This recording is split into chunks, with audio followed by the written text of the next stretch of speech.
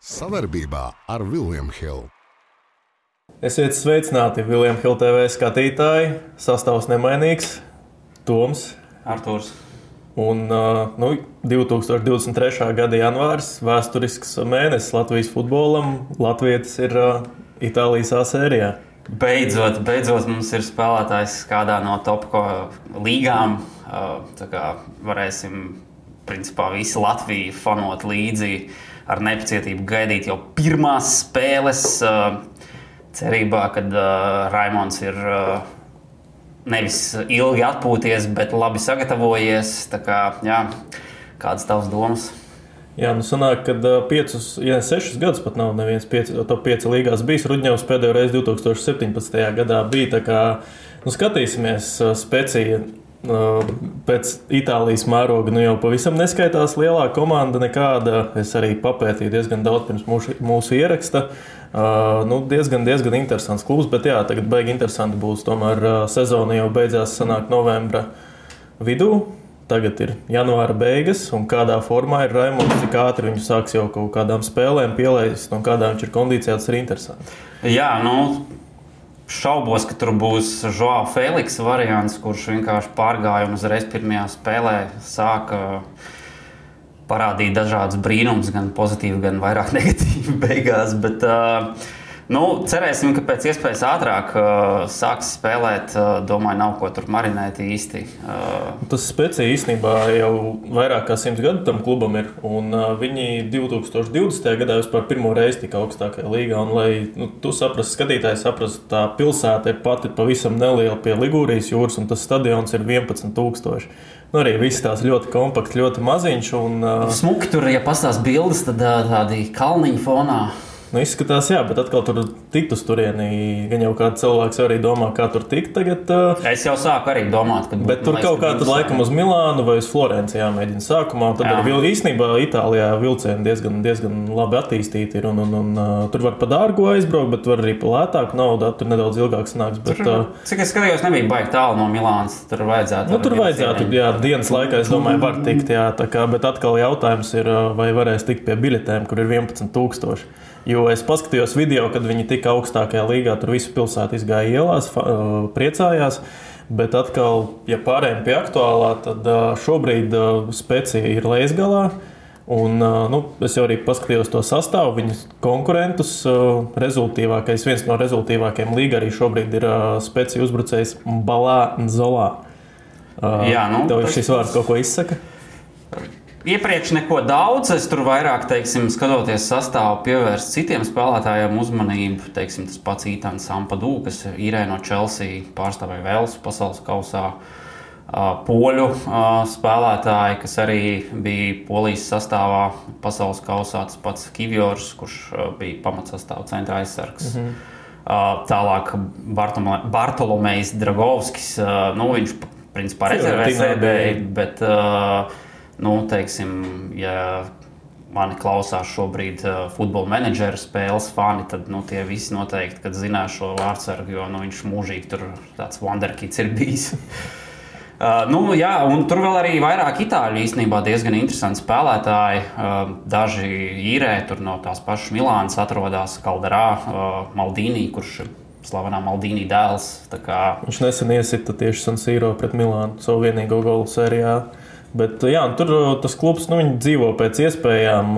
Īstenībā tie paši itāļi, viņiem ir salīdzinoši maz, viņiem ir pilns ar leģionāriem, tur sākot ar ukraiņiem, beidzot ar islandiešiem. Jā, par leģionāriem runājot, tur arī viņiem problēmas ar to bija. Viņi bija dabūjuši transferbanu par to, ka tur kaut kādus 11 nepilngadīgus nigēriešus gribējuši tur iepidžināt savā sistēmā. Samazināja tur to beigās to transferbanu no 2 sezonām, ja pareizi atceros, tad līdz 1. Kaut kas tāds, jā. Pusītei pat, uzreiz var parakstīt un uzreiz krolu paņem. Bet jā, redz, it kā es arī palasīju, kad diezgan liela iespējamība, kad Balā Nzolā uzbrucējs no Angolas aizies prom. Tagad starpsezonā, jo tomēr arī 9 vārtu 18 spēlēs diezgan labs rādītājs. Un, skaties tālāk, viņam ir arī Emanuels Gjasī pēc spēles laika otrs visvairāk nospēlējušies. Nu, viņam tikai vieni vārti, tad arī ir Slovāks, tieši Kroļa vecumā 2001. gads Strelets. Nu, viņi kaut ko... Jā, un tas pats Maldīnī vienu reizi ir iesits, un domāju, ka Krolim īstenībā ir tā konkurence neizskatās kaut kāda vājprātīga. Tas tomēr ir Specija klubs, līdz ar to es domāju, ka viņam vajadzētu konkurēt un nebūt galīgi tā, ka absolūtam rezervistam. Es domāju, ka visas iespējas viņam noteikti ir pēc iespējas ātrāk. Bet, zini arī, it kā top 5 līga, un šķiet, ka tur uzreiz baigā starpība ar Latviju, bet īstenībā, ja mēs paskatāmies transferu, kas šai komandai lielākais ir bijis, viņi paši nopirka, viņi tika augstākajā Itālijas līgā, viņi no Francijas otrās paņēma uzbrucēju 4,6 miljoni. Tas bija viņa lielākais tēriņš. Un atkal pārdeva viņa vēl tad, kad bija sērijā B, Nigērieti Okereke pa 8 miljoniem uz Bruge, uz Beļģiju. Tā kā īstenībā tās naudas tā Itālijas futbolā nav tik daudz. Vēl jau augšgalam ir kaut gan arī īstenībā Itāļi netaisa tos skaļos trakos transferus. Ja bet šis klubs amerikāņiem pieder. Bet mēs redzam, ka tur arī tā naudas sviešana nekāda nav. Viņi dzīvo pēc iespējām. Jā, pie tā mēs vēl, protams, pieķersimies, bet viņi dzīvo pēc savām iespējām. Viņi īrē spēlētājs, kaut ko mēģina audzināt un ļoti, manuprāt, tāds veiksmīgs pasēs, cik viņam kaut vai tagad otrais aplis būs sērijā un cik viņam būs iespējams uzspēlēt top spēlēs, protams, ja viņš tiks pie spēles laika. Jā, jācer, kad forma būs sasniegta pēc iespējas ātrāk, tiks dotas arī iespējas. Savādāk jau principā viņi nebūtu ņēmuši, ja nebūtu domājuši, ka viņš nevar palīdzēt. Vienīgi jācer, jātur īkšķi, kad pēkšņi kaut kāds tur treneris nenomainīsies un neatnāks kāds cits, kuram neinteresēs, kā tas salīdzinoši vairākas reizes Latvijas spēlētājiem ir bijis, tad visas cerības, kad būs pietiekami daudz iemeslu skatīties vairāk sērijā spēles un iespējams pat arī varbūt aizbraukt, apskatīties uz vietas. Un tagad vēl jautājums ir tāds, ko liks Dainis startā? Ja kādreiz viņam arguments bija, kāpēc Krolis nespēlē startā, varbūt pat arī jau Uldriķis vai Gutkovskis nebija labākajā formā, jo tomēr viņi spēlē augstākā līmenī, tad tagad, redzot, kā iet gan Gutkovskim, gan Uldriķim, man liekas, ka te arī vajadzētu Krolim kļūt par galveno uzbrucēju. Es domāju, ka tā ir ļoti laba problēma izlases treneriem. Tā teikt, nevis, kad nav īsti ko izvēlēties, bet kad ir vairāki spēlētāji, no kā izvēlēties. Līdz ar to vajadzēs palauzīt galvu. Cerams, ka arī viņi visi uz izlašu spēlēm būs labā formā klubos. Tur gan man vairāk izlases kontekstā citas pozīcijas uztrauc. Tā kā uzbrucēji gluži nebūs tas. Jā, par izlasi tad runāsim, kad mums martā sanāk jau pirmās spēles pret Velsu, bet tu ļoti interesantu tēmu pirms mūsu ieraksta uzsaucīja, kurš varētu būt nākošais latvietis, kurš uzspēlētu top 5 līgās. Man vajadzēja palauzt galvu, bet kādi ir tie tavi varianti? Man tā uz ātro domājot, ienāca galvā 2 varianti. Viens spēlē šobrīd ārzemēs, tas ir Kristaps Grabovskis, 17-gadīgais jaunais talants Leipcigas. Vēl nesen, kā redzēju, viņa bija video, kur viņam bija junior tās spēles. Tur bija tāds sataisīts montāžiņa tāda mazā. Jā. Manuprāt, ļoti, ļoti interesants spēlētājs ar super labu tehniku un driblu. Tā kā viena no tām cerībām ir, ka viņš izlauzīsies un turpinās attīstīties. Bet tā kā viņš ir vēl jauns, tad varbūt arī var kaut ko, teiksim, kā lai pasaka, bišķi vecāku atrast. Tad otrs variants bija Bruno Melns, kurš tikai gadu vecāks. Bet es domāju, ka viņam visas iespējas ir tā teikt, ieņemt Kroļa vietu pagaidām virslīgā, tā teikt, šogad Mets sastāvā parādīt labu sniegumu un tad jau skatīties nākamajā sezonā varbūt vēl kaut ko augstāk. Man šo 10 minūšu laikā, ko es domāju, viens variants ir Dario Šits. Nekur tālu nav no Kroļa, arī turpat Itālijā, leģendārajā Parmā kopā ar Buffonu, kurš vēl joprojām jau nezinu, cik gadus spēlē profesionālā līmenī, bet šis arī, varbūt viņš tur netiek daudz tajā galvenajā komandā spēlēt, bet, viņš ir, izskatās, ka viņš jau tur arī to Itālijas futbolu tagad saprot un tā, un viņš arī parakstīs ilgtermiņa līgumu ir ar Parmu. Te gan vairāk jautājums, vai Parma spēs Serie A nokļūt. Varbūt viņš tur labi uzspēlēs, un jau kādu citu komandu viņu paņems. Tā kā šobrīd laikam Itālija kļūst par to Latvijas hotspots. Jā, tā mēs to varam nosaukt. Bet noslēdzot šo tēmu, es vēl gribu īstenībā pie Valmieras atgriezties pie viņa menedžmenta, jo pasties tur tā summa beigās tad oficiāli vēl pāri miljonam it kā viņai jābūt, vai ne? Tur bija, cik es sapratu, 900,000 plus 600.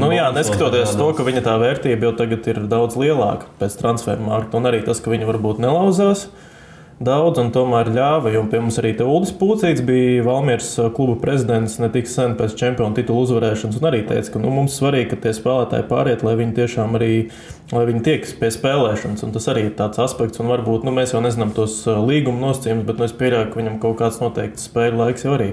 Vajadzētu nospēlēt vismaz kaut kā. Es domāju, ka iespējams, bieži vien ir līgumos atrunāts, ka ja tu nospēlē tik un tik spēles, tad tur vēl kaut kāda papildus summa.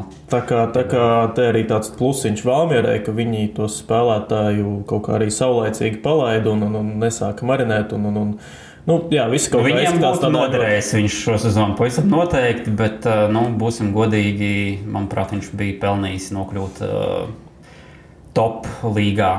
Nevis tur, teiksim, kaut kādā tur Čehijā vai kur, visi cīņa tiem čempionātiem, bet, manuprāt, Krols bija nobriedzis, lai nokļūtu augstākā līmenī.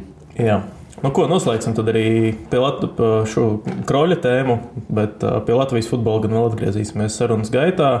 Tālāk 2 nedēļas nebijām gaisā. Jā. Daudz, kas interesants īstenībā tāds ļoti traks nenotika. Varbūt tikai tu skaties uz Chelsea un domā, kā vispār tas viss var funkcionēt un tā, bet mans tāds laikam šī mēneša highlights ir tas, ka Lukas Peres arī uzbrucējs, kuru varbūt kāds atcerās, viņš spēlēja Premjerlīgā, nevisai veiksmīgi, bet es atceros kaut ko no Arsenāla, kaut kādu uzplaiksnījumu bija. Un cilvēks tik ļoti mīl savu klubu Deportivo, kur arī, kas viņam kā dzimtais skaitās, un viņš pat pusi no transfermaksas samaksāja, lai pievienotos komandai. Tā 500,000 sanāk ir. Tagad mēģinās ar Deportivo atgriezties Spānijas pēc spēku 2. līgā. Tas pie tā, man liekas, tas tik daudz nauda nosaka šobrīd, un redzot kaut kādus tādus gājienus no futbolista, kaut kā pat neticās nedaudz tam visam. Jā, tiešām ļoti interesants stāsts, kad spēlētājs šādu soli veids, tiešām visu cieņu. Interesanti būs redzēt, kas no tā sanāks vai nesanāks, jo Deportivo tur nav tas veiksmīgākais periods, ja salīdzina ar, teiksim, vēsturiski, kā viņiem iepriekš ir gājis. Viņi tak bija gan Čempionu līgā tālu, gan viņi pat Spānijas čempionātu uzvarēja 2000. gadā, ja nemaldos. Tur viņiem bija labas sezonas, teiksim tā. Bija arī daudz interesantu spēlētāju. Tur šobrīd nav tas veiksmīgākais periods. Tā kā viss cerības uz Perezu. Tas tiešām tāds skaists stāsts un patīkam, kad mēs redzam, cik daudz futbolā nosaka nauda un kad viss tiek pakārtos. Tas pats Mudriks, atgriezīsimies vēl pie viņa, bet viņš jau arī dažas stundas pirms parakstīt ar Chelsea, jau kā bija runas, ka viņš ar Arsenālu tūlīt parakstīs, bet cik es saprotu, tur atnāca tāds piedāvājums, no kur nevar atteikties. Atgriežoties pie šī, tāds plusiņš no mums, kad arī tādi gadījumi vēl tajā futbolā notiek un novēlēsim Peresam veiksmi. Atkal spēlētājs, kurš paziņoja par karjeras beigšanu, bet vai tev Garets Bales pēdējo 3 gadu laikā vairāk asociējās ar futbolistu vai ar golfa spēlētāju? Šeit ir, manuprāt, jāpiemina tas, ka pirmkārt jau sākšu ar to, ka jānovēl Garetam Bēlam visu to labāko viņa turpmākajā dzīvē, lai arī ko viņš izvēlētos. Visdrīzāk jau tas būs golfs, kā varēja redzēt pēc viņa karjeras pēdējām sezonām. Bet tiešām spoža karjera, daudz ko spēja panākt, cevišķi, kad no Tottenhams aizdevās projām. Es domāju, ka tas viņam arī bija labākais notikums, ka viņš saulēcīgi aiznās no Tottenhamas, citādi Pasties uz Keinu. Es teiktu, ka laikam tā varenība viņiem ir +-1, bet pasties, cik viens trāpīja labi uz Madrides Reāli, vispār laikam arī viena no labākajiem vēsturiski laikiem, tad laika posmiem.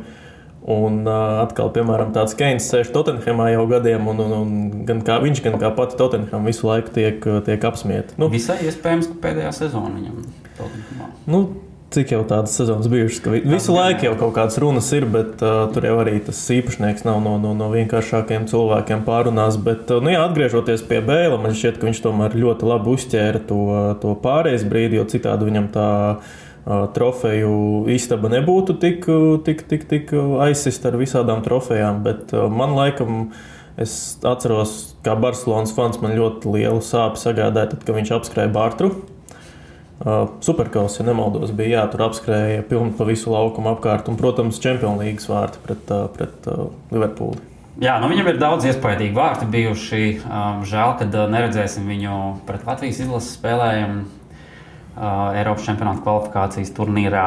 Varbūt viņš pirms braukšanas, pirms lēmuma veikšanas apstījās, kādas septembrī ir iespējas Latvijā golfu uzspēlēt, kādu golfu laukumu izskatās. Nobijās, kad nebūs labi vai kā. Nezinu, man liekas, ka cik sanācis ir retu reizi būt tajos laukumos, nav tik traki. Tā kā Gareth varbūt pārdomā.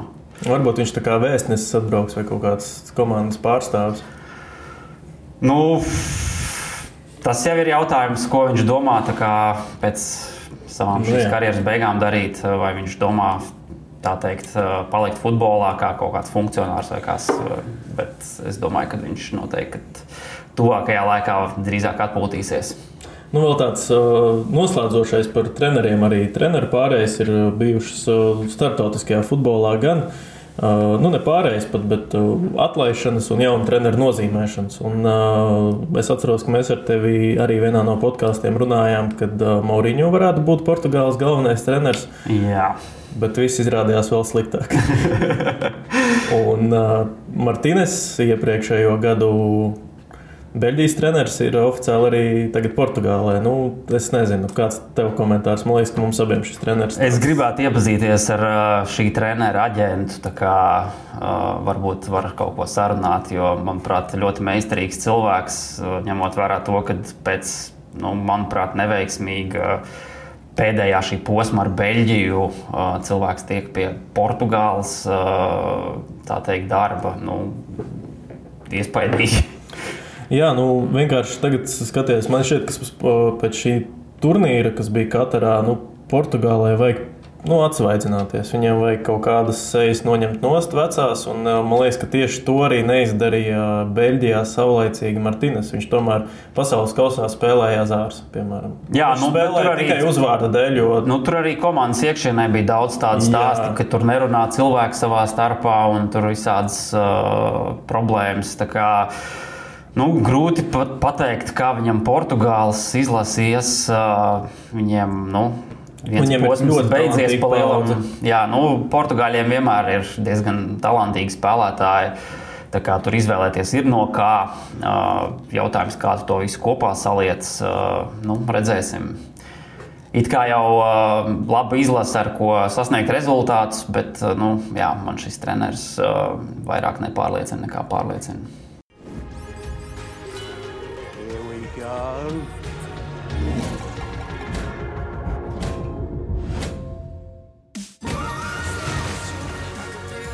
Kļūsti par leģendārā online kazino William Hill jauno klientu un saņem 300 bezriska griezienus.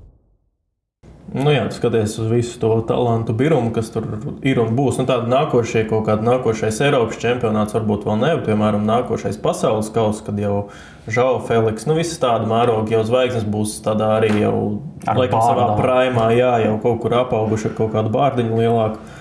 Un būs Martines, kurš visticamāk tur tādu pragmatisku futbolu liks spēlēt un ne paši spēlēs, ne citiem ļaus. Tā kā laikam tā Portugāla tādiem neitrāliem faniem arī pieļauj, ka nebūs galvenie favorīti šajos lielajos turnīros. Un tāpat arī daudz spiedienu bija uz Dešāmu. Un tāpat visu laiku runāja, ka tieši Zidāns, kurš jau arī bezdarbnieks ar ilgu laiku, kļūs par Francijas izlases treneri, bet man šķiet, ka vienkārši Dešāms ar to, ka viņš cik jau tos 10 gadu posms viņam sanāk jau ir izlasē, viņš visu laiku tiek tālu. Jā, kaut kā, īstenībā jau pa lielam pasies, teiksim, Francija spēlē finālā, nesagāja pret Argentīnu, bet kopumā jau tie rezultāti nebija slikti, tā kā es domāju, ka šis nav tas, teiksim, nepareizākais lēmums, vai kā, manuprāt, var mierīgi turpināt vadīt šo izlasi, un tur būs arī turpmāk rezultāti, jo, šī arī ir tā komanda, kur talantu ir super daudz un ir no kā izvēlēties. Tie tā kā viņa pretinieki visu laiku uzskata, ka no šīs izlases varētu vēl 2-3 vairāk spiest ārā. Tomēr, ko tas tā kā nozīmē? Viņi tā jau daudz uzvar. Tur jau tā lieta pie tam jā, viņam bija izgāšanās. Tā kā viņi varētu spēlēt vēl Copa America un tur vēl uzvar. Jā, bet tāda lielākā izgāšanās laikam bija Eiropas čempions pagājušajā vasarā. Kur arī, it kā tur ģērbtu esot arī bijušas nesaskaņas, Mbappé tur ir arī kaut kādu toksisku to vidi it kā radījis, kā runā, un tas bija tāda, arī nejaušība, ka viņi pret Šveici toreiz pendelēs izkrita, bet pārējos turnīros viņš ir atbraucis, jā, tur ir visādas, tas pats, piemēram, uzvarētajā pasaules kausā galvenais uzbrucējs bija Giroud, kurš 100 momentus neiesita, nevienu tā arī neiesita pa turnīru, bet beigās kļuva par čempionu. Un tāpat arī šajā turnīrā, īstenībā tā maiņa, ko viņš veica 40. minūtē, kad viņš nomainīja tieši Giroud, 2 maiņas veica pret Argentīnu finālā. Un tas arī tomēr parāda kaut kādu to, ka treneris ir gatavs mainīties. Man tāda stipra tā īpašība toreiz bija, ka viņš tā noriskēja un redzējām, ka tas nostrādāja beigās.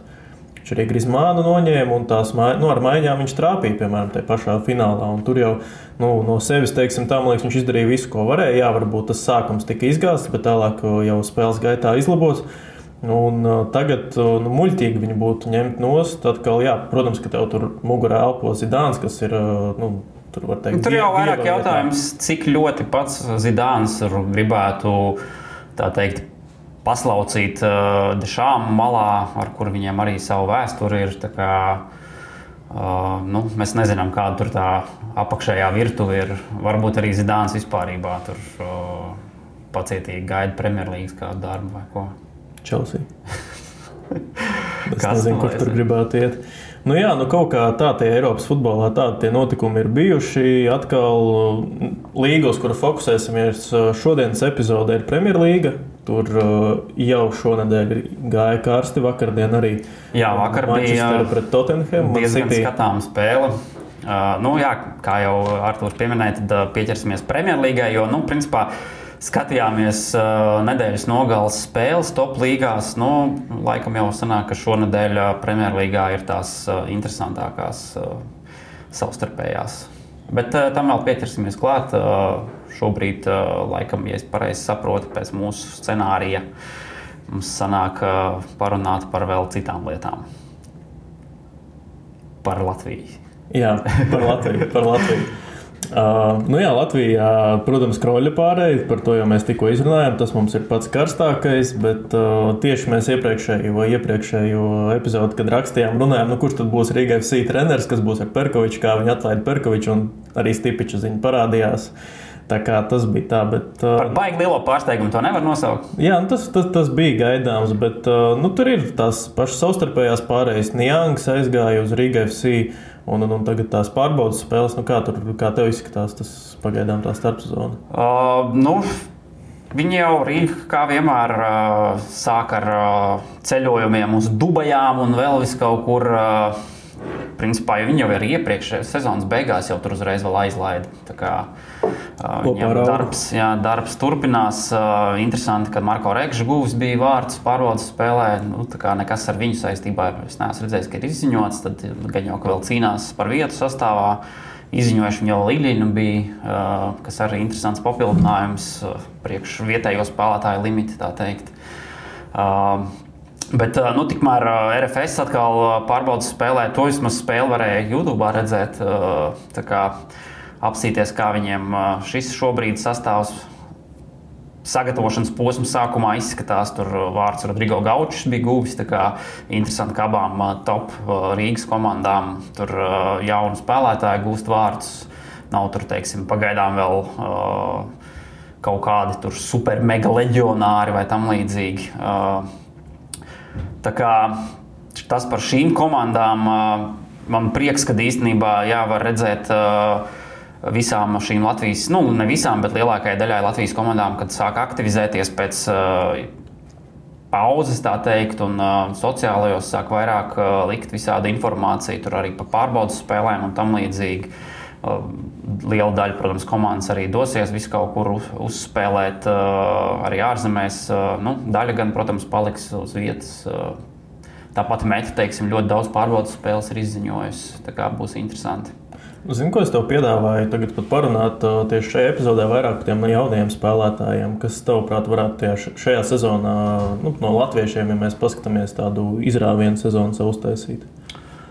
Es domāju, ka par šo jautājumu vairāk noteikti vajadzēs sezonai tuvojoties parunāt, kad vairāk zināsim sastāvus, arī kuri ir aizceļojis, atceļojis, jo arī šīs pašas lielās komandas, viņas pagaidām dod daudziem spēlētājiem iespējas, un gan jau, ka sezonai tuvojoties, tad tur vairāk nokļūs kaut kur zamākajās komandās uz īrēm un tam līdzīgi. Tā kā par to mēs noteikti vēl varēsim parunāt. Kas vairāk, ko es gribēju vēl atzīmēt, ka, manuprāt, Audai interesants iegūms ar galveno treneru Somu Simo Valakarī.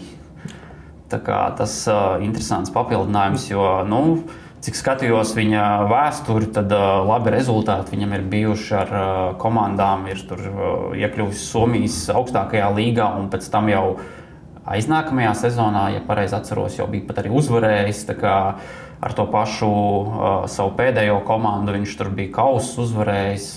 Ir starp citu pat arī Latvijas bijušajā izlases trenera vadībā paspēlējis pats Miks Upātelainen. Tā kā interesants personāžs.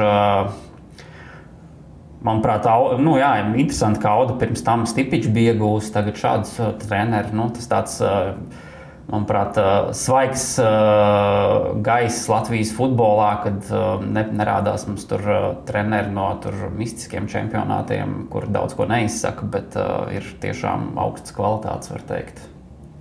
Jā, interesanti, bet atkal es tieši kaut kad vienkārši biju aizdomājies par to, par tādiem spēlētājiem, kas pagājušajā gadā spēlēja, bet šogad jau varētu tādu nozīmīgāku lomu spēlēt savās komandās, un tieši Romāns Jakuba ir aizgājis no Valmieras prom. Jakuba ar Balodi, it kā skaties, tur individuāli nav tā, ka viņi tur nenormāli kristu acīs, bet, kad tu pasties to tandēmu, īstenībā labākais, kas bija šogad virslīgā, un atkal Jakuba aizgāja prom. Arī ne uz pašu labāko galamērķi, manuprāt. Tā nesaprotu. Tas bija, tā kā ļoti, Polijas otrā līga. Man likās dīvaini, kad Polijas pēc spēka otrā līga, iespējams, ka visai iespējams jau, protams, ka viņam tur, vairāk maksā, it kā jau tur, tomēr lielāki stadioni vai kā, bet, nezinu, tev ir iespēja spēlēt Čempionu līgā. Grupu turnīrā, protams, bet kvalifikācijā. Pēc tam visticamāk tur cīnīties Eirokausos, sevi atrādīt, bet viņa vietu, es domāju, ka varētu ieņemt Roberts Veips. Arī īstenībā spēlētājs, kurš ir bijis Itālijā kādu laiciņu, šosezon arī viņam tur bija trauma, pēc tam arī tā konkurence varbūt netika ļoti daudz spēlēt, tīpaši tādās svarīgās spēlēs, bet arī tas sniegums, ko viņš parādīja U21 izlases sastāvā, es domāju, ka viņam iespējas būs, un ja viņš viņus izmantos, tad par viņu arī jau sāks vairāk runāt. Un vēl RFS es gribu pieskarties Lizunovs uzbrucējs. 10 vārti viņam, un labi, viņš tur lielākoties iesit no pendelēm visus Daugavpilī, bet arī ļoti atletisks spēlētājs ar labu tehniku. Viņam arī ir tā gola izjūta, viņš varbūt ar realizāciju tur, man liekas, ka pie tās realizācijas jāpieliek. Bet ja viņš pie tā pieliks un kaut kur varbūt RFS viņam moros, skatīsimies, ko viņi ar viņu darīs, vai atstās vai kaut kur sūtīs, bet es domāju, ka ja viņš tiks pienācīgi apgādāts ar bumbām un sāks realizēt, par viņu arī sāks runāt jau tādā nākošā Kroļa varbūt zīmē. Man gribētos, lai šo sezonu viņš paliek RFS-ā un tur cīnās par minūtēm un pamatsastāvu. Tas, manuprāt, viņam būtu interesantāk tieši pret, tā teikt, iekšējā komandā konkurēt ar augstāku līmeņu pret, tā kā ne pretiniekiem gluži, bet komandas biedriem, nekā tur, teiksim, ja viņš atkal pavadītu sezonu īrē, kādā no lejas-gaļu cik es arī saprotu, te īrē, tad tiem RFS spēlētājiem arī tiek izīrēti, viņam arī jāspēlē.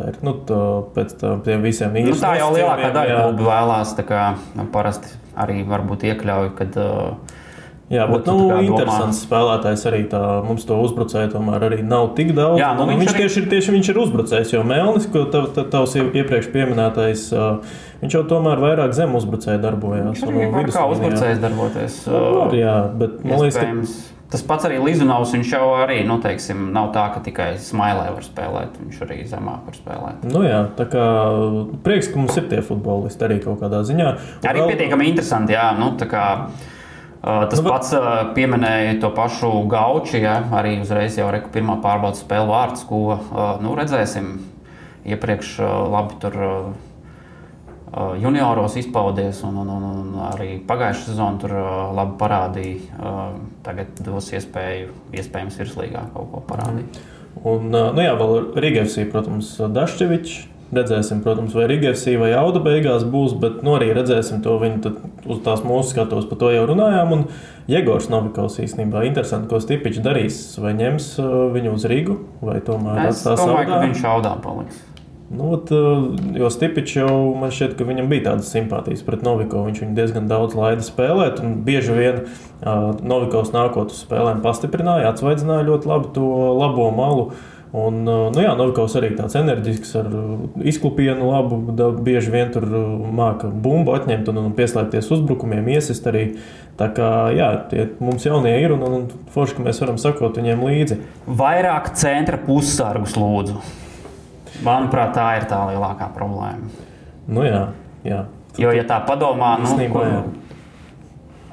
kādu vietējo jaunu perspektīvu spēlētāju tu varētu nosaukt no centra pussargiem? Oskars Vienties.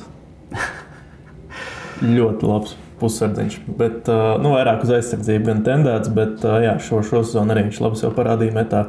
Labi, es domāju, ka par Latviju... Vēl jāpiemina, manuprāt, ir tas, ka skaidrs, ka ir arī lejas-gala komandas sākuši kaut kādu aktivitāti, tur gan Tukums klusēja ilgi, tagad jau parādījās vakar, ja nemaldos, tur tieši aktuāls ziņas, ka tur viņi tiešām gatavojās un tam līdzīgi. Meti, kā jau es teicu, jau labu laiku jau tur bija jau pārbaudas spēles izziņojuši arī to, ka tur lielākā daļa ārzemnieki jau projām, un tur, ja nemaldos, viens tikai Koreja palicis ir. Jelgava, protams, arī ziņo, ka gatavojās. Jā, parādīja, ka virslīgas sezonai gatavojās. Un te īstenībā, šo es tev gribu pajautāt, tu labāk gribi, lai Supernova paliek, vai, piemēram, ja ir tā 10. vieta, jo tagad izskatās, ka vai nu Supernova, vai nu Spartaks, vai ne? Spartakam es tieši vakar apskatījos pēdējā ziņa sociālajos tīklos, bija 12. novembrī Facebookā ziņa par sezonas tur kaut kādām nobeigumiem. Un par šo es arī biju aizdomājis. Un godīgi sakot, Spartaks ir bijis čempions ne tik sen un tā, bet, godīgi sakot, pēdējo gadu tieši tā viņu politika un tas haoss, treneru maiņas un arī nemaksāšana spēlētājiem algas saulaicīgi. Un tas viss, es nezinu, manuprāt, tomēr tam nav jābūt Latvijas spēcīgākajā līgā. Un, ja mums arī nebūtu citas komandas, varbūt vēl bet ja mēs paskatāmies pretī stāv Supernova, varbūt ne pašās skaistākajās krāsās un formās, bet klubs ar savu struktūru, klubs, kurš arī diezgan smagi ienāca virslīgā, tomēr, bet pēc tam arī džeki apauga ar kaut kādiem muskuļiem, saprata, kā jāspēlē, un beigās bija simpātiska komanda, un es daudz priecīgāks būtu, ja mūsu spēcīgākajā līgā spēlē šāda komanda, kas, kuriem ir viss salikts pa plauktiņiem, nekā tāds veidojums Jūrmālas Spartaks. Es teikšu tā, man ir žēl, kad Spartaks pamazām pazūd, tomēr komanda, kas ilgstoši ir bijusi Latvijas augstākajā līgā, ir, kā teikt, arī uzvarējuši, bet, tas laikam kaut ko pasaka par komandu, ja viņiem, teiksim, ilgstoši tur arī nav, vienmēr ir bijuši kaut kāda veida problēmas akreditēšanu un tam līdzīgi, tad to pašu savu nav īsti savas akadēmijas un tā. Tad, tajā ziņā jau, protams, priekšroka Supernovai, kas ilgstoši uz to ir strādājuši un arī, teiksim, tajā pašā pagājušajā sezonā viņi nebija tā, ka viņi tur pēkšņi ienāca virslīgā un tur 11 leģionārus paņēma vai tam līdzīgi, vai pārsvarā tur visi vietējie spēlēja. Tas tajā ziņā, es novēlu Supernovai, ja Spartaks izkrīt un nepiedalās, tad es novēlu to Supernovai darīt vairāk nekā, teiksim, tas otrs variants Grobiņa. Manuprāt, visu cieņu Grobiņai, bet es nedomāju, ka viņš šobrīd ir virslīgas gatava komanda. Pārspēles parādīja, man liekas, ka tomēr tur ne organizācija, ne arī paši spēlētāji ir gatavi vēl tai virslīgai, bet, kaut kā tā pagaidām. Laikam jau nākošajā raidījumā mēs mēģināsim katru otro nedēļu būt gaisā, un tad, cik es saprotu, līdz janvāra beigām jau visam jābūt, jau februārī jāzina, kas un kā. Ja pareizi atceros, tad 30. janvārī ir tā sēde par akreditāciju, par nolemšanu, kas kur tiek vai netiek. Tad ar nepacietību gaidīsim šīs ziņas un tad jau skatīsimies vairāk, ko mēs varam virslīgas kontekstā parunāt. Ko tādu strauju lecienu uztaisam no virslīgas? No vienas top līgas uz otru. Jā, no virslīgas uz Premjerlīgu. Jā, Premjerlīgā. Tad, kā jau teicām, tad pieķersimies šīs nedēļas nogales spēlēm. Pārsvarā citos čempionātos tur top komandas pret zemākām komandām spēlē. Šodien piekdien ir vienīgais, kas jāizceļ vēl Bundeslīgā Leipziga pret Bayern. Tas būs vakarā 9:30. Tā noteikti interesanta spēle, ko apskatīties, ja teiksim, vakarā nav ko darīt. Bet ķeramies klāt Premjerlīgai, tad pārtraukšu tevi vēl pa Bundeslīgu ieminējies, un to mēs neiekļāvām arī tādā mūsu sarunu tēmā, bet Talants Mukoko, kas ir Bavārijā 18-gadīgais, kurš tur jau visus rekordus sita un turpina sist, ir aizdoms, ka viņš no Kamerūnas 14 gados pārvācās uz Vāciju, bet it kā tagad tiek turēts aizdomās par to, ka īstenībā viņš ir 4 gadus vecāks.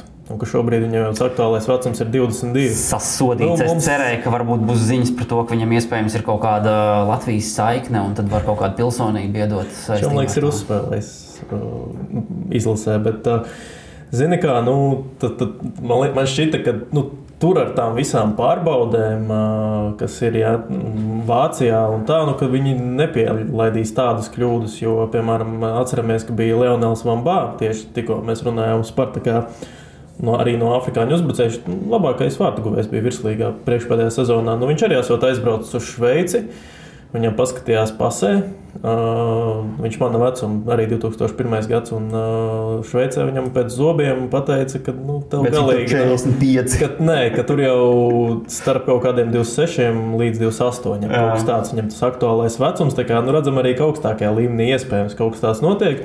Negribētos tam ticēt, bet atkal, kad tu pasties uz to Mukoko, es arī atceros, ka bija tie highlighti, ka viņš bija vēl jauns pavisam, viņš tur jau izskatījās 3 reizes lielāks pa visiem, tā kā es neizslēdzu, ka tā varētu būt. Bet atgriezīsimies pie tāda neliela atkāpīta, atgriezīsimies pie Premjerlīgas. Es teikšu tā, 2 neveiksmnieku duelis. Sāksim par pašu pirmo spēli, tad 2:30 sestdienā Liverpool pret Chelsea. 2 komandas, kuras noteikti šobrīd pieļauj iespēju nav domājuši, kad sezonu principā vidusposmā būs tā teikt noslēguši vai iesākuši ar vidusgalu, tātad Liverpool 9, Chelsea 10. Absolūti ne tas, ko gan viena, gan otra komanda ir vēlējusies.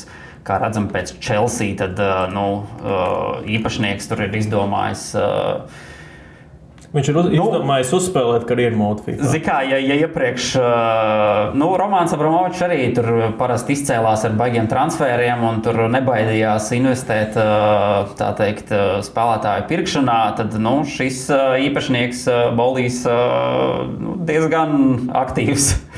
Nu, zini, kā īstenībā... Man pat radās doma, ka, teiksim, tur Arsenāls pasaka, ka viņi vēlās kādu spēlētāju, Chelsea uzreiz tur pārmaksā viņam un pārpērk. Varbūt Raimondam Krolim vajadzēja tā kā aģentam uzprasīt, kad, klausies čalu, izplat baumas, kad Arsenāls grib iegādāties, varbūt Chelsea varētu. Krolims ir cik mīļākā komanda Arsenāls ir, jā. Tā kā, zini, ko es īstenībā par Chelsea mēs varam parunāt, tāpēc, kad, kā tev šķiet, cik šobrīd transfermarktā rādās, cik viņi ir šo sezonu iztērējuši uz spēlētāju transferiem? Kaut 600 miljoni nebija vai kaut kas tāds? Rādījās 425, bet it kā tur vēl kaut kāda bonus, un tas viss beigās pāri pusmiljardam jau. Tas viss beigās summējās. Un es paskatos uz to transferu loģiku, ja pareizāk sakot, neloģiku vispār, teiksim, tu skaties, un tajā hausā sajūt, ka ir atnācis Bolijs, un viņš vienkārši to, kas spīd, to viņš ņem. Pie tam neskatās uz cenu, vai neskatās, vai tas iederīgs, vai tā, jo es nesaprotu, kāpēc ir jāparaksta Žao Feliks, labi, tā ir īre, bet tu samaksā 10 miljonus, un plus vēl maksā viņam lielu algu līdz tam sezonas beigām. Viņš laba līmeņa spēlētājs ir. Jā, bet cik viņi labi, bet man liekas, ka tur vairāk ar tīrīšanu tomēr vajadzēja nodarboties. Protams, Chelsea, galvenais arguments, kāpēc viņiem ir tik slikti viss un tā, un tas ir tās traumas. Pasties ir Kanté, ārā Chilwells, James, Pulisiks, tas pats Sterlings un tas jau ir tas, ko es gribēju pieminēt, kad tieši Žao Feliks sakarā, kad viņiem ir daudz traumas, līdz ar to, tāpēc arī viņi skatās, kad nevis tur mēģināt ar dublieriem iztikt vai tam līdzīgi, bet tieši tev nešķiet, ka tomēr Chelsea vienmēr bijusi tik spēcīga akadēmija vai kaut vai atgriez kādu no īres, kas tev, jo viņiem tur pavisam... Tā viņiem ir vienmēr iespēja, bet nezinu, kāpēc Chelsea nekad tā nedara. Jā, bet pasties arī, piemēram, labi, paņēma Žao Feliks. Viņš arī īstenībā to spēli, ka viņš dabūja sarkano kartīti, viņš jau sākumā ļoti labi izskatījās tāds. Bet kurš sitīs iekšā, man jautājums pēc klāba. Tagad ir Sterlings, Pulisiks, Mudriks tikko atnāca pa 100 miljoniem, Žao Feliks un Ziyechs. Tur ir, es nezinu, tur var saukt tas pats Havertz un Aubameyang, bet kurš sitīs golus? Tā ir izgāšanās pilnīgākā. Gan naudas ziņā, gan spēles ziņā. Nē, godīgi sakot, es kā Barcelonas fans, kad es skatījos Kukurelu, ka viņš spēlēja Getafe, bija tās, kāpēc Barcelona viņu neatgriež. Tad viņi tur pārdeva pa kapēkām, un es domāju, kā. Barcelonai daudz tur kreisās malas aizsargi, gan aizgājuši kaut kur prom, gan arī tie, kas šobrīd komandā ir, viņiem tur, es domāju, nebija problēma šķirties no šī spēlētāja, bet, man, protams, pārsteidz viņa lielais transfers, kas bija pārējot no Brightons. Dīvaini, interesanti, kā lai vēl pasaka. Redzēsim, protams, varbūt kaut kā viņam sanāks attaisnot šo lielo summu, bet, jā. Kad kaut gan jārēķinās, protams, ar to, ka Premjerlīgas tiem top klubiem, viņi grib jebkuru spēlētāju, viņiem uzgriezīs tur cenu augšā. Ar to ir jārēķinās, bet vienkārši tagad pat skatos, Aubameyangs ir iesitis 10 spēlēs 1 vārtus. Tagad arī pārsvarā spēlēja uzbrukumā Smailē Havertz. Havertz nav pēc savu amplua centra uzbrucējs. Viņš tomēr arī vairāk zem uzbrucēju vienmēr spēlējis. Cik es atceros viņu no Bundeslīgā, kad viņš vēl spēlēja Leverkusenā, es atceros viņu tā. Tā kā šobrīd vienkārši ir tāda sajūta, ka viņi ir paņēmuši tādus malējos, ātros, veiklos spēlētājus, bet tādas pozīcijas laukumā ir labajā un kreisajā malā viena, varbūt kāds zemuzbrucēji kaut kur, bet beigās man šķiet, ka ir daudz citas pozīcijas, kuras tu vari kaut kā meklēt spēlētājus, jo tas pats Mateo Kovačičs šobrīd izskatās, ka vidū balstās spēle uz viņu diezgan daudz. Nezinu, vai Kovačičs ir tas spēlētājs, kurš tev ļaus atrasties augstāk par 9. vietu, ja tieši viņš ir galvenā figūra. Es domāju, ka sāksim jau ar to, ka tās atšķirības starp 9. un 10. vietu abām komandām ir 28 punkti. Tottenham, kas ir 5. vietā, viņiem 33 punkti. Tādā ziņā viss arī blīvi, varbūt tur jau viss, kas vēl var samainīties. Jā.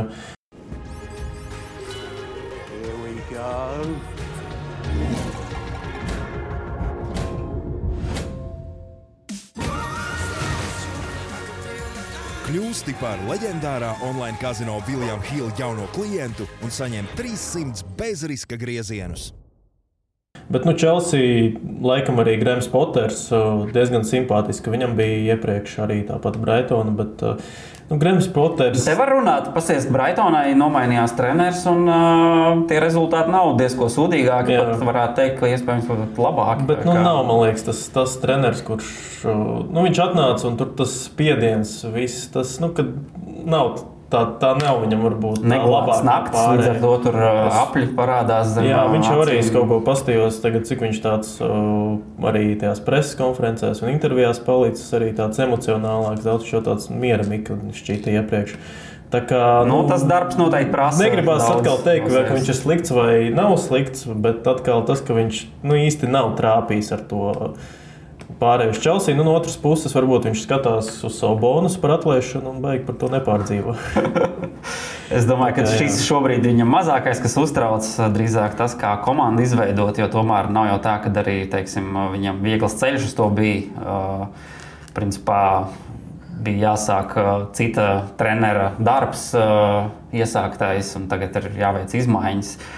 Es domāju, es ceru, ka viņam nebūs tā, ka diezgan ātri noņems nost, ka tomēr dos to iespēju kaut ko sasniegt un tad redzēs pēc rezultātiem. Bet grūti jau ar Chelsea ir, tur parasti prasa tos rezultātus un īpaši neuztver to, ka tur, liela daļa ir traumēta vai kā, bet...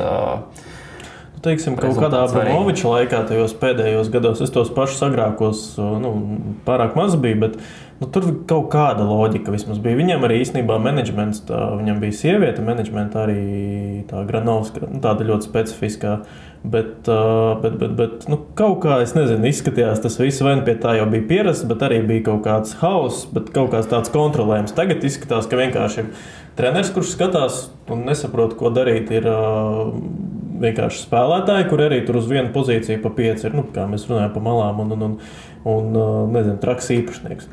Redzēsim, kāds viss. Bet no otras puses, interesanti ļoti sakot līdzi. Tas pats kā Mudrikam, piemēram, jo es domāju, ka viņš būs, par viņu runās kā par, ne gluži izgāšanos, bet ekspektācijas būs, es domāju, lielākas. Ekspektācijas noteikti lielas, jo, tomēr arī jauns spēlētājs un, iepriekš nav tā, ka viņš karjerā būtu daudz kur augstā līmenī izspēlējies. Doņetska, Šahtjora visu cieņu, bet tas nav gluži top līgu līmenis, tāpēc viņam būs diezgan daudz no viņa sagaidīs, it sevišķi tādā Lielbritānijā, tur katru soli viņam skatīsies. Bet redzēsim, katrā ziņā ļoti talantīgs spēlētājs, jātur īkšķi, lai viss izdodās. Ja mēs skatāmies, šajā matčupā otru komandu, Liverpool nav diezko veiksmīgi gājis arī šajā sezonā. Tur arī problēmas ar traumām.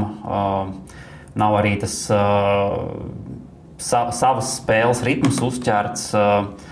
Bet par šo tieši spēli kopumā, ja skatāmies koeficients 1,85 uz Liverpool, 40 uz Chelsea, Liverpool pamatots, protams, favorīts mājās, bet kas jāpiemina ir to, ka pārsvarā šo abu komandu dueļi tādi mazrezultatīvi.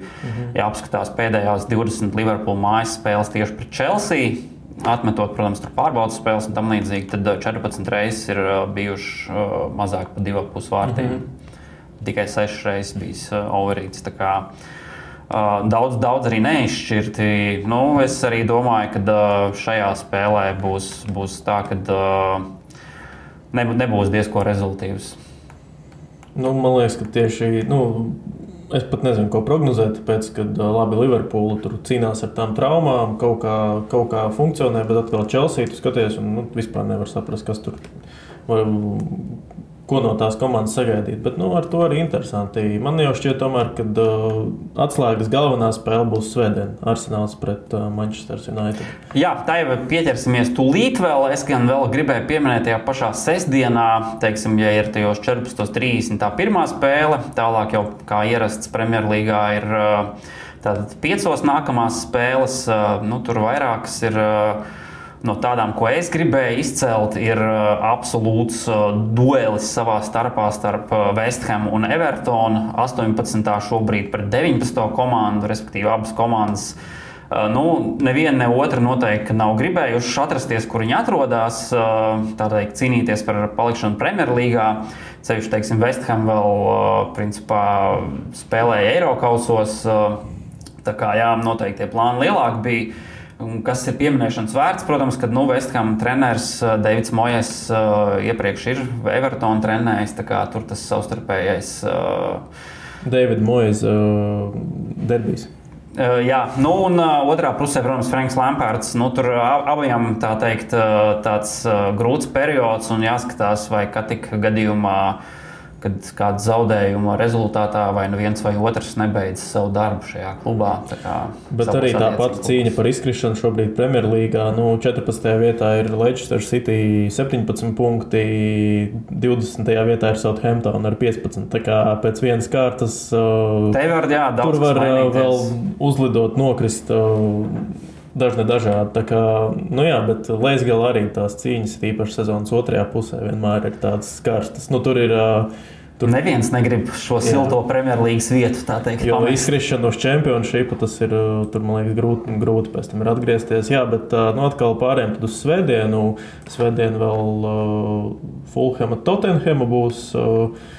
Arī Fulham šobrīd 6. vietā ir. Turpat Eirokaus vēl var aizsniegt īstenībā. Jā, un Tottenhamā ir sāpīgs zaudējums. Vakar iesāka labi pret City, bet otrajā puslaikā City ieslēdza kaut kādu pavisam citu režīmu.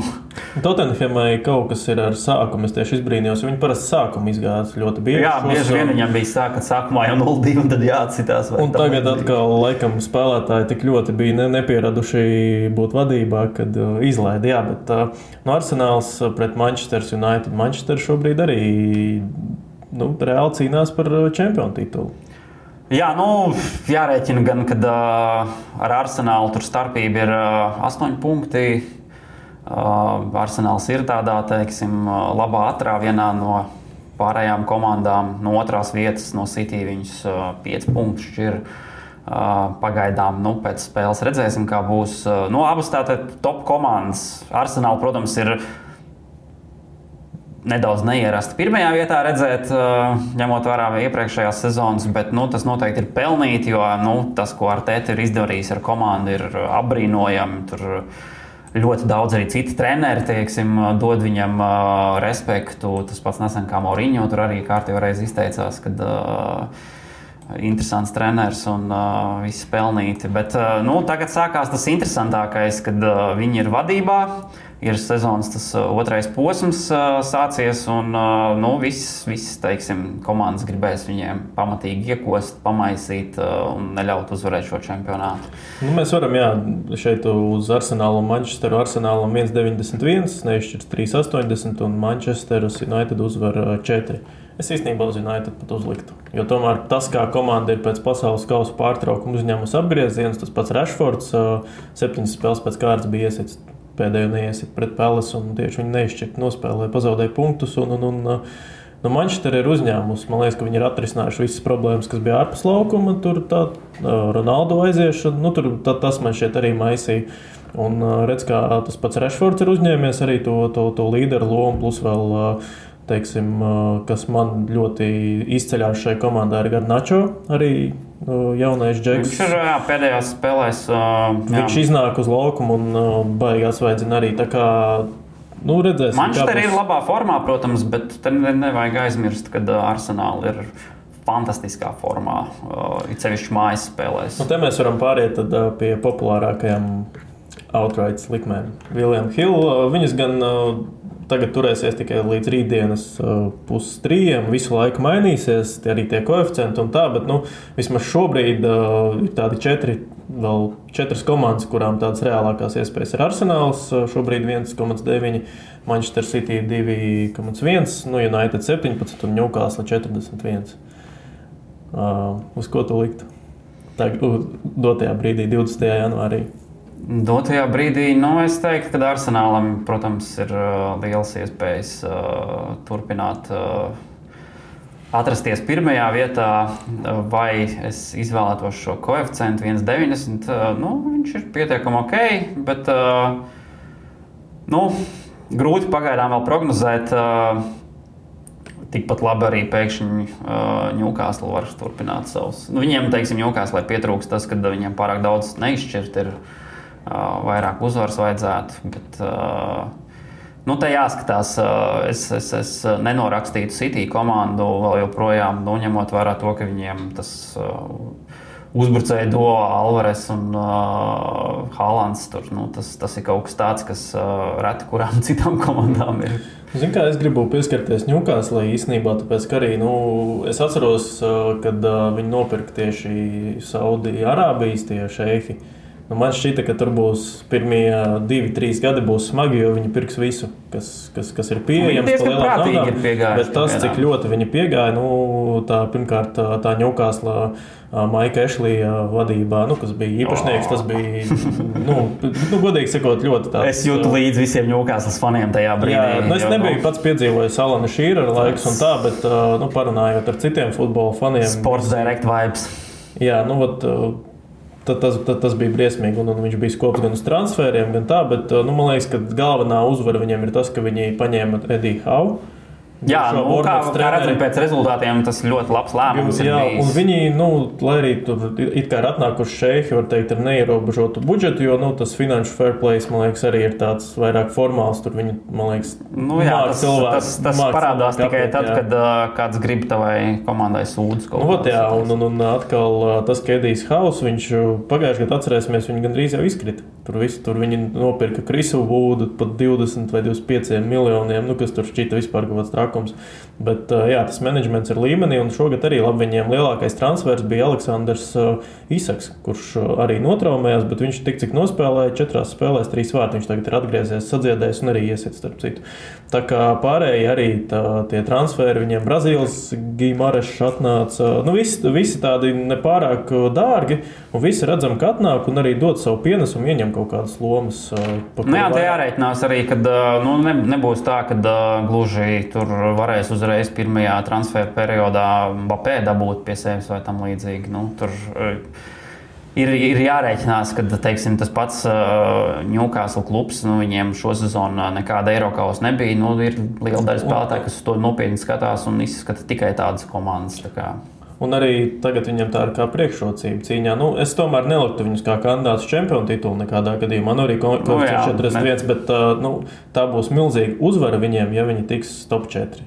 Tas būs, es domāju, tādā pirmajā pilnvērtīgajā gadā uz tiem visiem apstākļiem, kad paskaties, tas, es domāju, tāds labs pakāpiens viņiem būtu. Šobrīd koeficients uz to, kad Newcastle pabeigs sezonu top 4 outrightos ir 1,72. Diezgan patīkami, bet, skatīsimies, kā ies. Un vēl īstenībā, pirms mēs nedaudz atkal atkāpsimies no tēmas par uzvarētāju Premjerlīgā, pasaules kausa laikā ir izmainīti noteikumi par aizmugures stāvokli. Manchesteras derbijā, kad guva Manchestera pirmos vārtus, tu pats redzēji, kas tur var pastrīdēties, jā. Tur var pastrīdēties, bet cik es saprotu, tad kādreiz viss bija tā pasīva aizmugure. Ja tu esi aizmugurē, bet tu esi pasīvs, ja tu stāvi, tad tu neietekmē, un tad arī nav aizmugure. Bet atkal, ja tu kustējies kaut kā vai skrēji vai ko, tad tā jau skaitījās kā aizmugure. Un tagad es pat īsti to traktējumu līdz galam. Es nesaprotu, kāda no viņa ir jēga, jo tā bija ļoti skaidrs. Vai, ja tu kusties, tad esi, ja nekusties, tad neesi. Tagad, ja tu tur traucē, tad... Ja tu eksistē, tad tu neeksistē. Jā, un tad beigās mēs redzējām, kādu to hausu, jo, piemēram, kā tagad aizsargam darboties. Tas bija Manchester City aizsargs, kas arī skatītāji, ja neredzējāt, paskatieties pirmo vārtu guvumu Manchesteras derbijā, kad iesita Manchester United.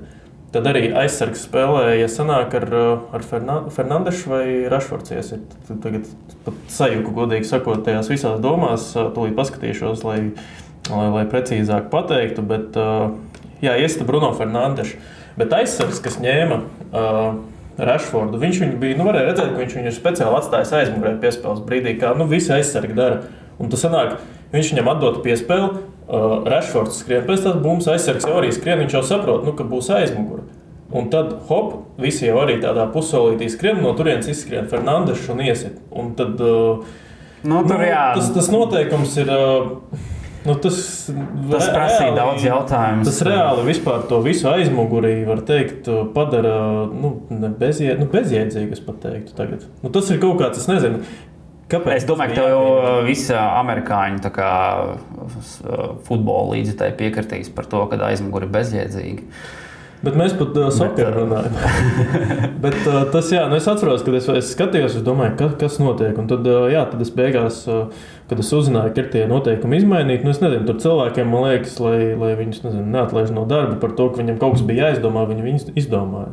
Es nezinu, kā tev šķiet, kāpēc? Noteikumi jau bieži vien, teiksim, iet laikam līdzi un mēģina kaut ko pamainīt. Es domāju, ka tā pati FIFA tur arī skatās, lai pēc iespējas rezultīvākas spēles būtu, un tad mēģina kaut ko mainīt. Vai tas ir pareizi vai nepareizi, tas tāds jautājums, par ko var runāt. Katrā ziņā arī, kur teiksim, bija šāda epizode, un ne tikai mēs vienīgi par viņu runājam. Jā, lai arī es pats arī par Man City vairāk, man šķiet, ka Manchester ir zila un tā, bet man šķiet, ka tāda kaut kāda epizode, tas noteikums, viņš kaut kā to futbolu it kā, tas laikam tendēts, lai vairāk tie vārtu guvumi atkal būtu, bet es nezinu, loģika es tajā vismaz nesaskatu. Varbūt jūs skatītāji varat ierakstīt, kāpēc tā ir. Bet divi galvenie pretendenti, Man City un Arsenāls. Arsenāls, es nezinu, man tomēr šķiet, ka tagad Manchester City De Bruyne vēl nedaudz nav, man liekas, atguvies pēc pasaules kausa. Viņš, kaut gan pret Tottenham jau bija labi, bet tomēr viņam ir kaut kā, man liekas, tās daudz negatīvās emocijas no Beļģijas izlases un tā. Haalands arī nedaudz gulēja, bet tagad iesita un man liekas, ka tā mašīna ieslēgsies un Man City zina, kā spēlēt beigās. Viņiem ir jau cik gadu pieredze, ka viņi uzvar to Premier Līgu. Bet, interesants tomēr duels Guardiola pret Artetu. Divi tur draugi ar savu vēsturi un kopā pastrādāja. Skolotājs pret skolnieku var pat tā teikt īstenībā. Iespējams, bet, arī tā var teikt. Arsenāls ir ļoti jaudīgs, teiksim, arī tas, kā Arteta to visu hausu, kad viņš atnāca, atcerēsimies, tad bija Unai Emery ar savām smieklīgajām preses konferencēm un es atceros, cik tur visi bija slikti, bet viņš, man liekas, viņš nāk 2019. gadā atnāca, cik viņš forši to sastāvu pakāpeniski, visu Ozils aizsūtīja prom to pašu Pepi, tur dabūja prom, pa kuru tur 80 miljonus samaksāja. Genduzī, atcerēsimies, arī nebija tas pats patīkamākais personāžs, tur daudz viņam skandāli bija. Vecos Brazīļus Viljams. Noteikti, ka laika gaitā sastāvs mainās, protams. Un pasties, kaut kā baigi Saka, kā tagad izskatās, piemēram, arī jau pavisam cita līmeņa spēlētais Martinelli, arī labi viņam traumas daudz, bet arī transferi tie paši. Viņš tur ir jādod respekts viņu tieši tam direktoram, kāds viņam tur tas amats Edu īsti ir. Sporta direktors, laikam, jā. Tā kā noteikti liels ieguldījums spēlētāju atlasē. Bet, redzēsim, sezonu vēl viss tur interesantākais priekšā, kā arī Eirokausa ietekmēs vēl tās pašas traumas, cerams, ka pēc iespējas mazāk būs, bet, tās neizbēgama lieta futbolā. Tā kā, jā.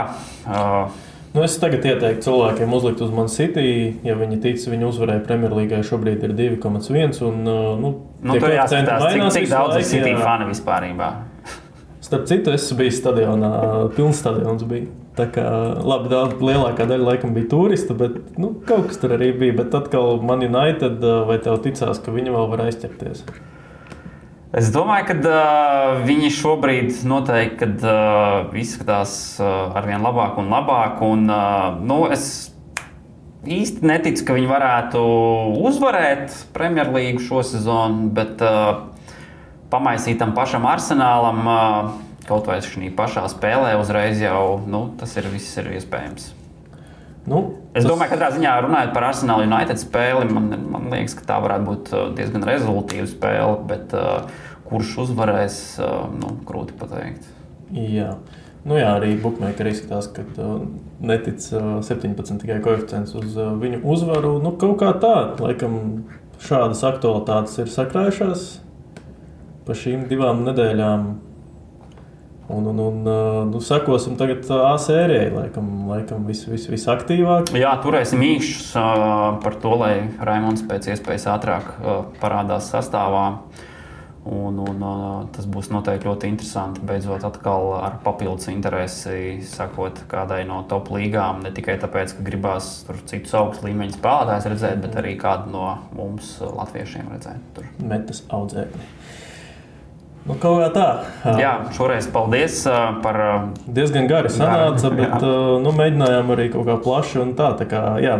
Paldies, ka skatījāties un turpināsim arī tālāk atspoguļot visu interesantāko futbola pasaulē. Novēlēsim veiksmi vēlreiz Raimondam Krolim un tad jau tiekamies tālāk. Jā, veiksmi arī Latvijas klubiem gatavošanas posmā.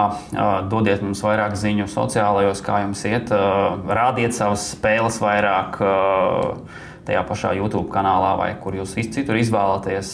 Mēs kā līdzjutēji noteikti sekosim līdzi. Jā. Paldies par uzmanību. Vislabāk! Savarbībā ar William Hill.